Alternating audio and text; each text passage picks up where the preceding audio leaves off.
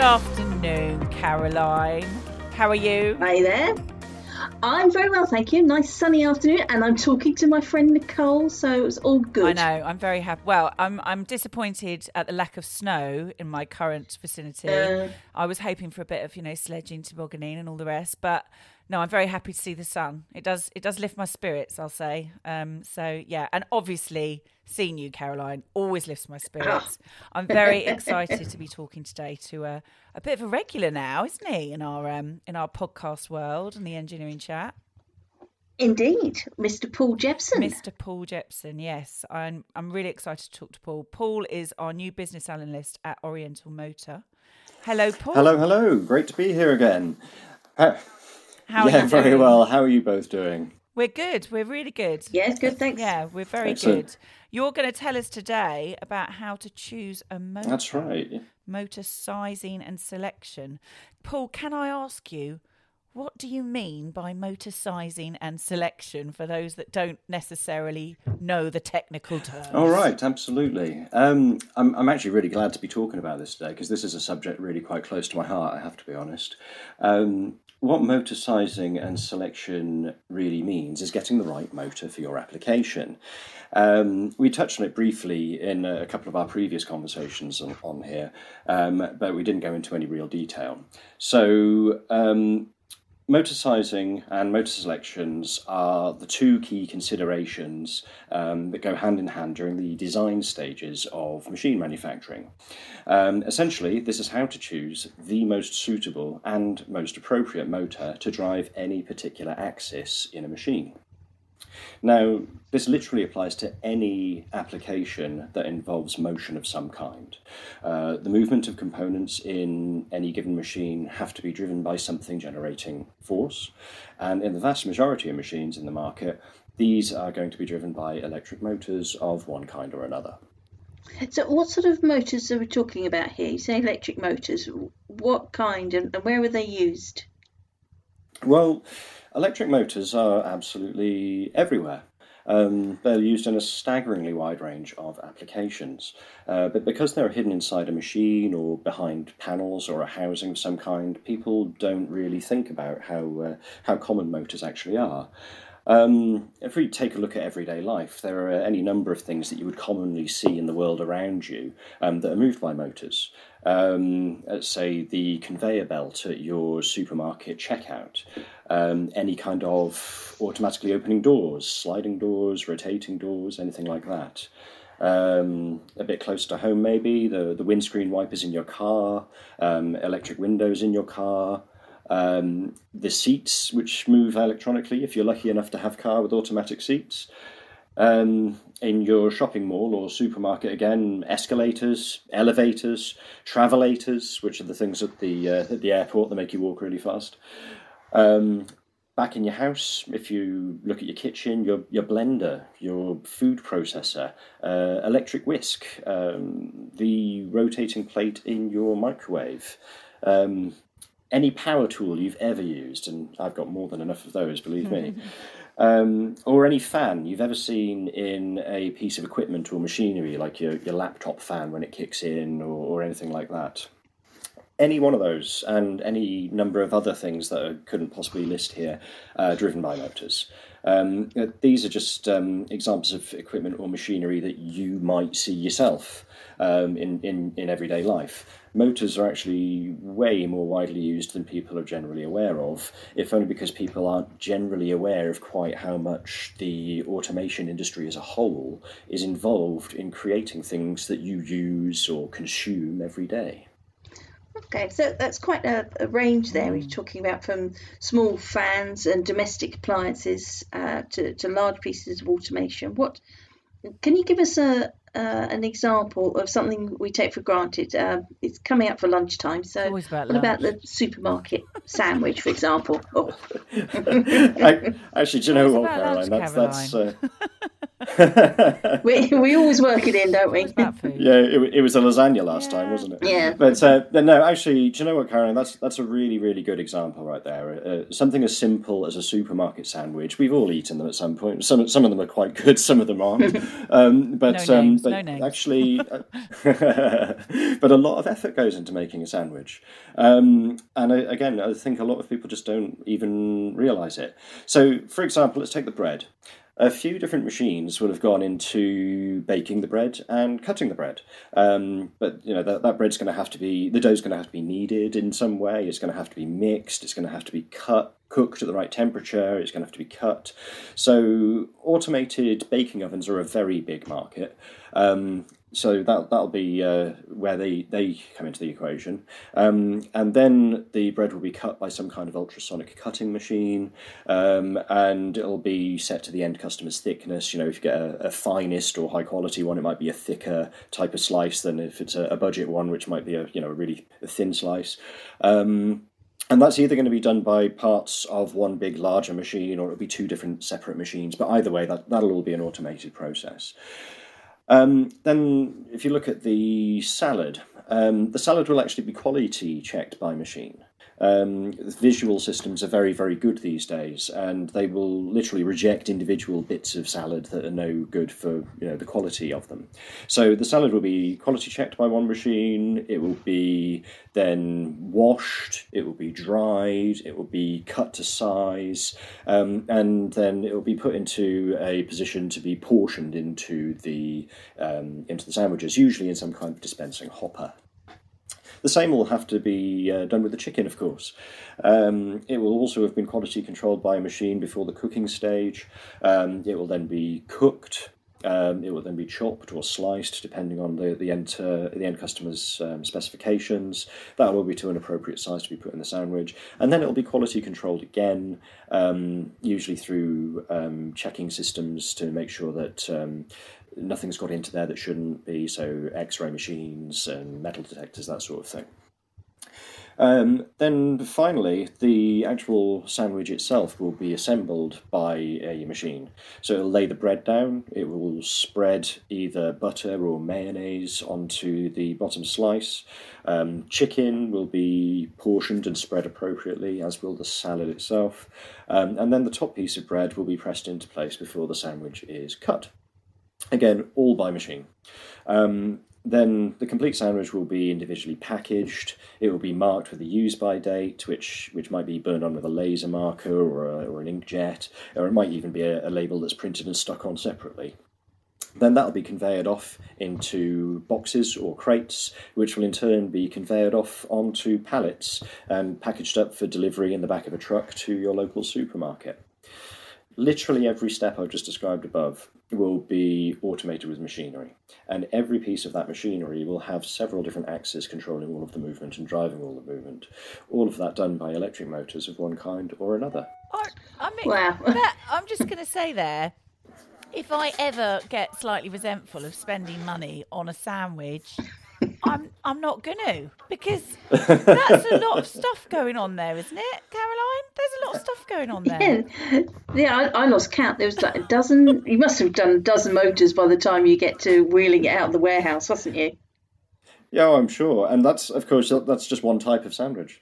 So if you look at the different types of sandwiches that are out there, we've gone into detail on the chicken salad, but different fillings will need slightly different machinery to handle them properly and put it together. So yeah, even just for that one thing, it's a huge area.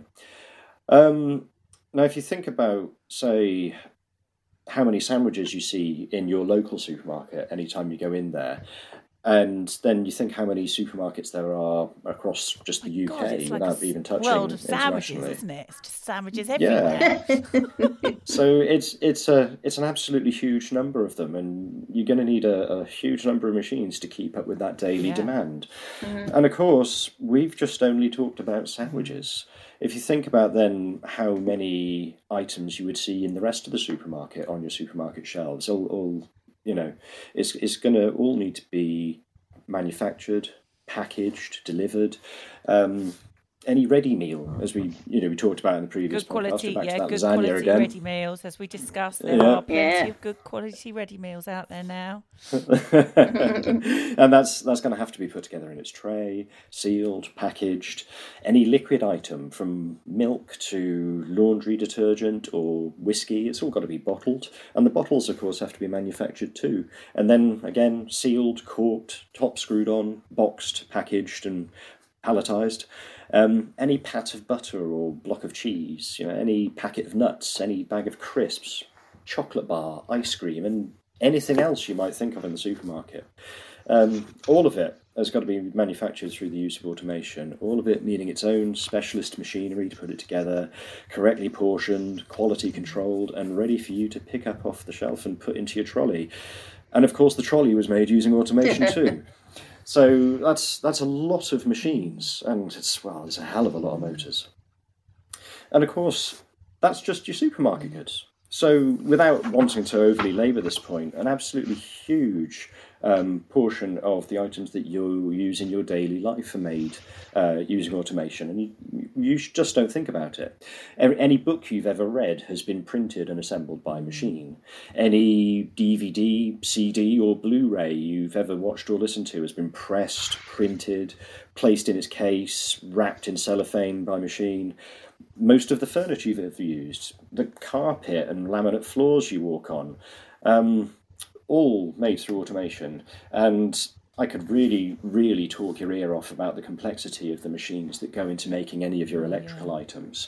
Your PC, TV, mobile phone, all with hundreds of really high precision components each, all needing to be manufactured individually, all needing to be assembled together, and it just ends up in the device that you pick up and put up to your ear every day, or watch a bit of YouTube on, or something like that. And it's absolutely amazing, really. Well, it is. It's that thing again where you just don't think about all the processes before, and actually I did share something this morning about in business, how sometimes when you get a price for something, you don't realise all the learning and all the education that's gone before that. And it's the same with a product. Look at all the processes that have gone into it before it actually gets to the end result, which is the consumer buys it.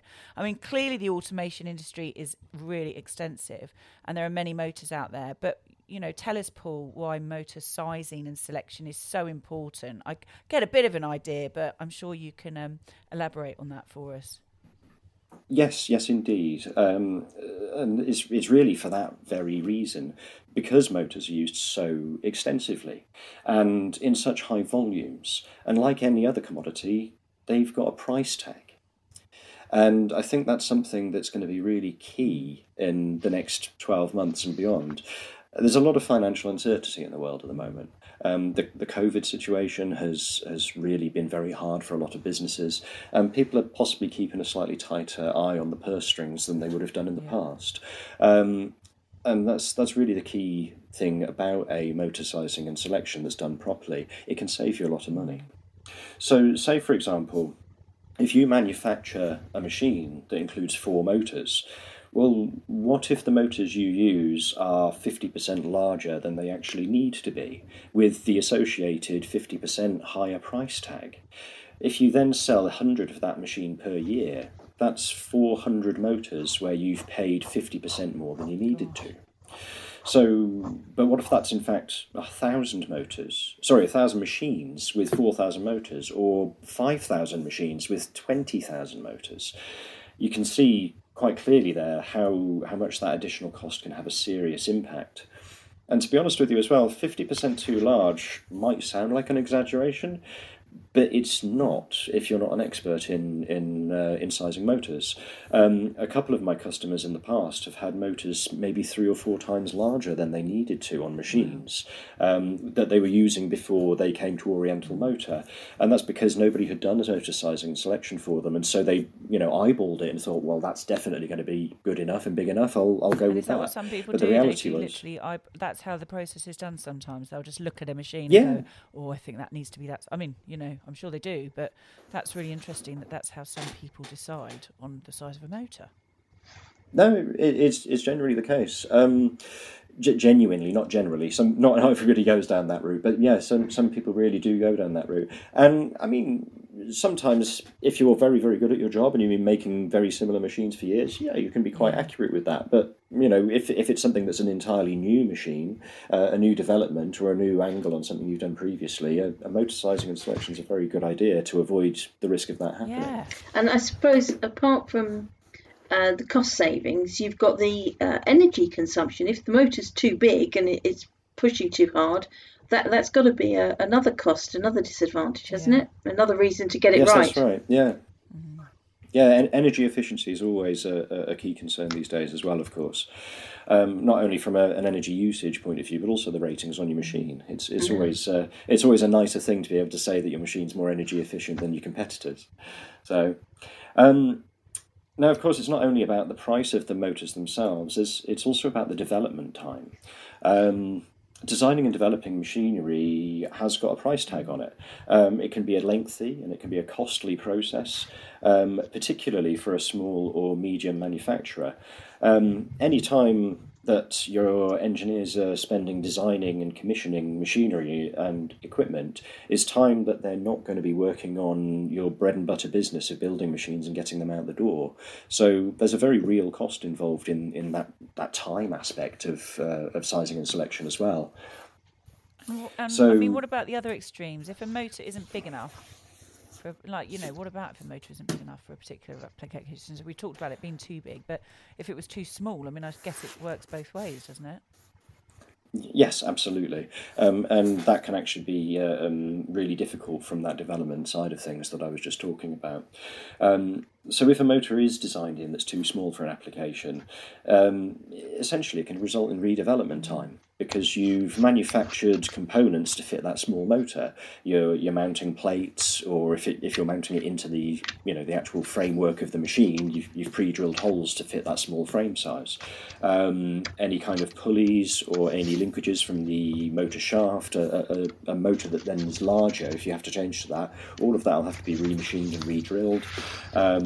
Or if it's a really high precision component, CNC milled from scratch, which can be very, very costly in times. So yeah, really you'd be looking at a back to the drawing board situation, or well, more realistically these days, back to the CAD software.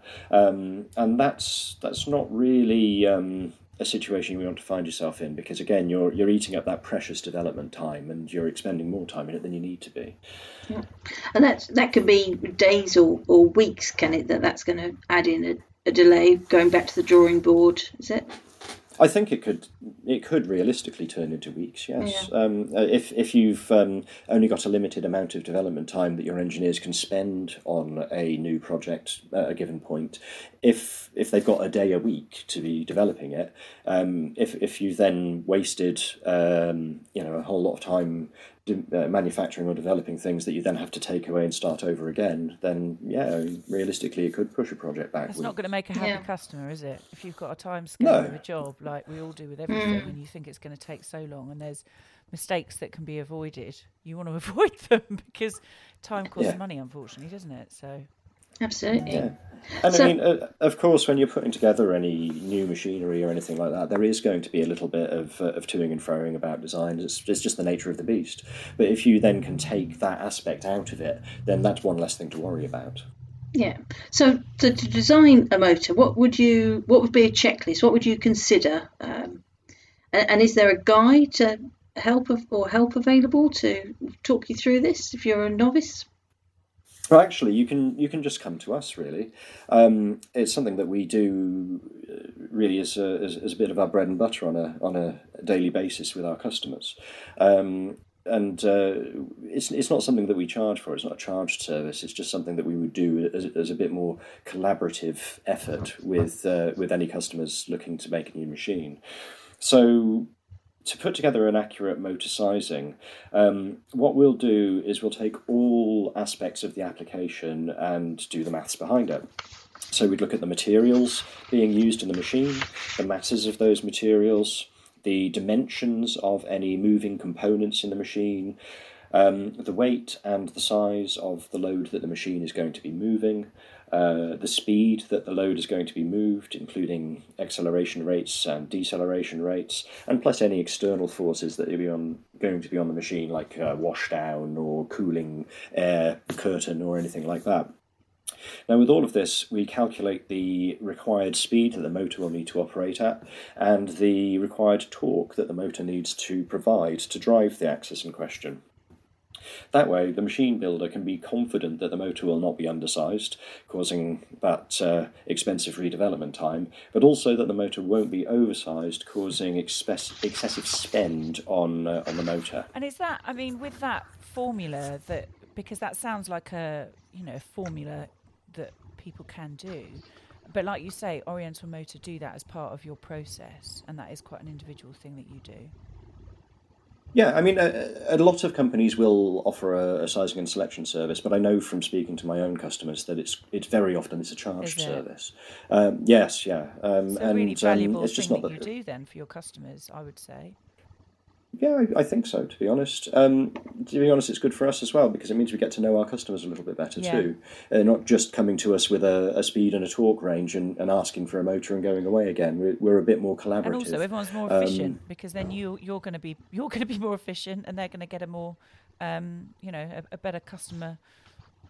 It's just the whole process is going to be more effective, really, isn't it? So I think, well, it's great. I mean, that covers the sizing aspect. I think I'm fully versed on that now. Tell us about this. I mean, I'm just in awe of all the things that go on, quite frankly. Tell us about the selection process, Paul. Yeah, sure. So once we've done all of the sizing, we've got a torque figure to aim for and a speed range to aim for. We then need to look at the type of motor that is going to be the most suitable or most appropriate one for an application or any individual axis. And to be honest with you, this is just as important as the size of the motor, really. A really good example of this would be when I get a customer coming to me in the early stages of a project, and they immediately say to me, I want to use a servo motor for this. Now, I brought up servo motors in a previous podcast, and I mentioned that they're excellent motors. They certainly can be excellent motors, but they're often overused, and they're not actually warranted or needed for every application. I mean, they're great motors, but you might be paying for functionality that you don't actually need there. So if we look at why somebody would be asking me for a servo motor for a start, often when they ask for a servo motor, they're really asking for a more technically capable motor, something that can deliver high speed or high torque or high positioning accuracy. Usually they only actually need one or two of these aspects, one or two of the things that a servo motor can provide, but they end up paying for all of the other functionality as well, despite the fact that they're never actually going to use it. So why is it, Paul, that you think that the servo motor is the default option for people to ask for? Why is that? Well, I think it's because servo motors are well known. In the past, you had really a couple of choices of motor. If you had a basic application, you'd get a AC induction motor, which are nice, simple grunt motors that can just chug away all day at their job and do that without a problem. But then you have, on the other end of the scale, servo motors with all of their amazing functionality. And for a long time, it was either going to be, if you had a simple application, an AC induction, or if you had a more complex application, a servo motor. And as a result of that, I think largely people aren't as aware of products like, say, brushless DC motors or closed-loop stepper motors as they might be of servo motors. And they certainly won't be aware of how far brushless DC motors and closed-loop steppers have developed and advanced in the last 10 to 15 years, and what they're truly capable of these days. So often when a more complex or demanding application is being designed, the engineer will reach straight for a servo motor without considering those other options like a brushless DC or a closed-loop stepper. And to be honest, that can be a quite serious mistake because it can be an absolute killer on a project in terms of cost. I feel like we're on a mission here to increase productivity, save on costs. I mean, that's all good stuff, isn't it? Do you have any examples of how another choice might save costs? Yeah, absolutely. Let's take something that everybody in automation will have seen at some point, a conveyor belt system. They're everywhere. So if we look at, say, a small, low power but high speed conveyor belt system, in our own product range, a 100-watt servo motor without a gearhead, but including the driver and including any connector cables, would set you back approximately £900, depending on exactly which options you choose, whether you go for an EM brake or anything like that.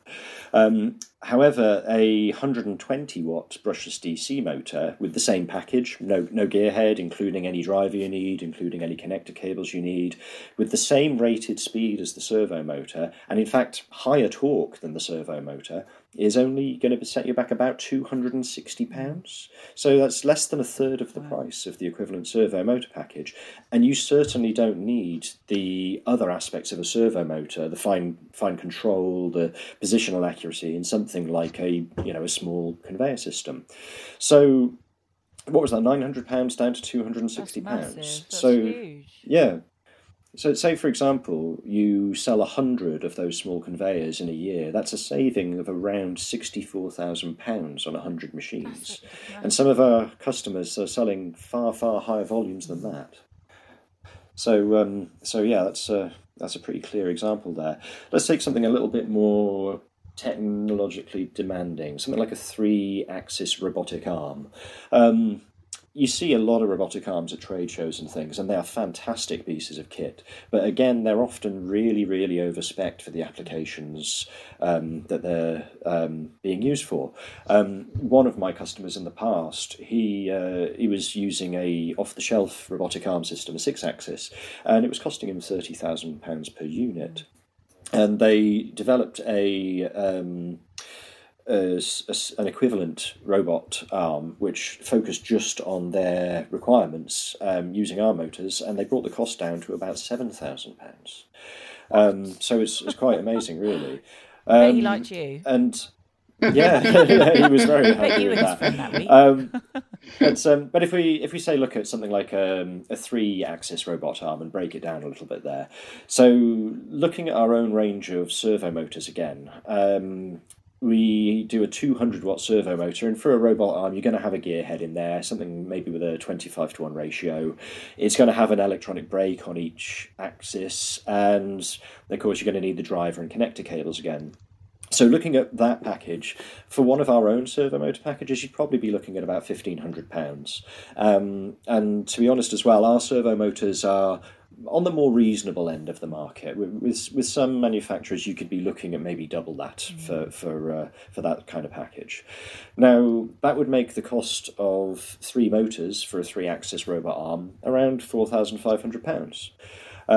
But if you were to take the equivalent closed-loop stepper motor package from our AZ series, also with a 25-to-1 gearhead, also with an electromagnetic brake, also with the driver and appropriate connector cables, you're probably looking at less than £1,000 per axis. So that means the cost of your 3-axis robot arm, the motor's cost drops from 4,500 to 3,000 instantly. And again, that's using our servo motors, which are really quite reasonable. Yeah. So if it was ones that are double that, you could halve the cost of your robot needs on that machine straight away. And I have to say as well, I mentioned, that people don't realise how far these motors have come in the last 10, 15 years. With the inertia handling abilities, the absolutely incredible acceleration and deceleration abilities, incredible positional accuracy without any need for tuning, and with the field bus and comms systems that are available with these stepper motors now, I think personally I'd have a really hard time justifying the use of a servo motor instead now. I mean, that's just a lot of money saving there, isn't it? I love your mathematics that we always have on this. It's like a running theme on these podcasts.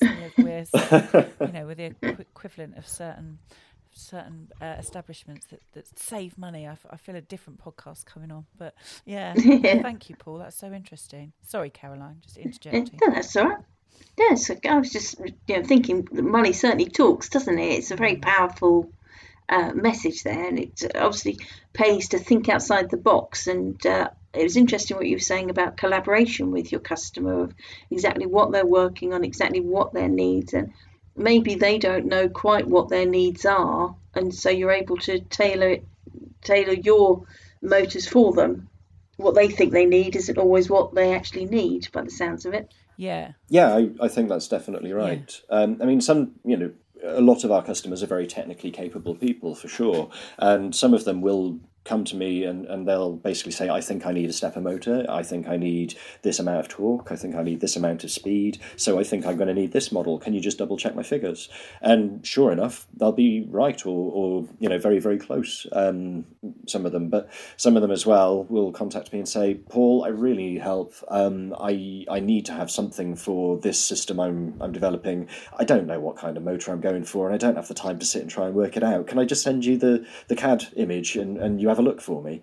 And that's, then we'll do pretty much all of it for them. And any kind of area between that, really. But we're always more than happy to take a look at it for them, and we're always more than happy to help them with it. I mean, it's really valuable because someone that has the understandings of all the capabilities to support the machine builder, which is what Oriental Motor are and do, is incredibly valuable. And it's, a bit like me when I sort of sift through certain proposals from people for clients, and you're getting to quicker results for people and more effective and more efficient, which is fantastic. And I think it's a brilliant thing that you actually offer that to people for free, because like you say, you get to know probably quite a wide customer base that way, and people can create a rapport and a good relationship with you for working before they even get started on the project with you, which is fantastic.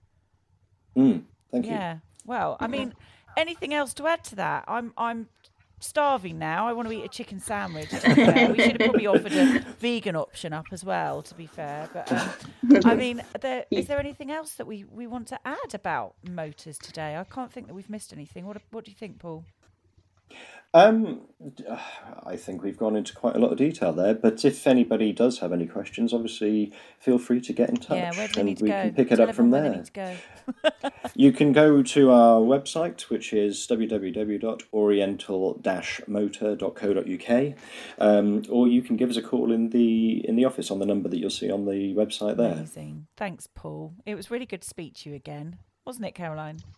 It certainly was. I'm never going to look at a chicken sandwich the same way again, that's for sure. We learn something Thanks to you, Paul. Every time. We do. Yeah, it's fascinating. Well, thank you for taking the time to speak to us this afternoon. And obviously... No worries. Thank you very, very much for having me back on. It's always a pleasure. Welcome. I know we're going to do some more chats with you, which we always look forward to. Today, we were talking to Oriental Motors' Paul Jepson. Oriental Motor UK develops and manufactures small electrical motors and drive systems, offering a range of asynchronous, brushless DC, stepper and servo motors, linear motion, actuators and fans. Wow, that was a sentence that I managed there, Caroline, wasn't it? If you have topics you would like to see covered, or if your company would like to be part of the conversation as our podcast guest, contact us by email, hello@chattyhatter, or visit www.chattyhatter.com.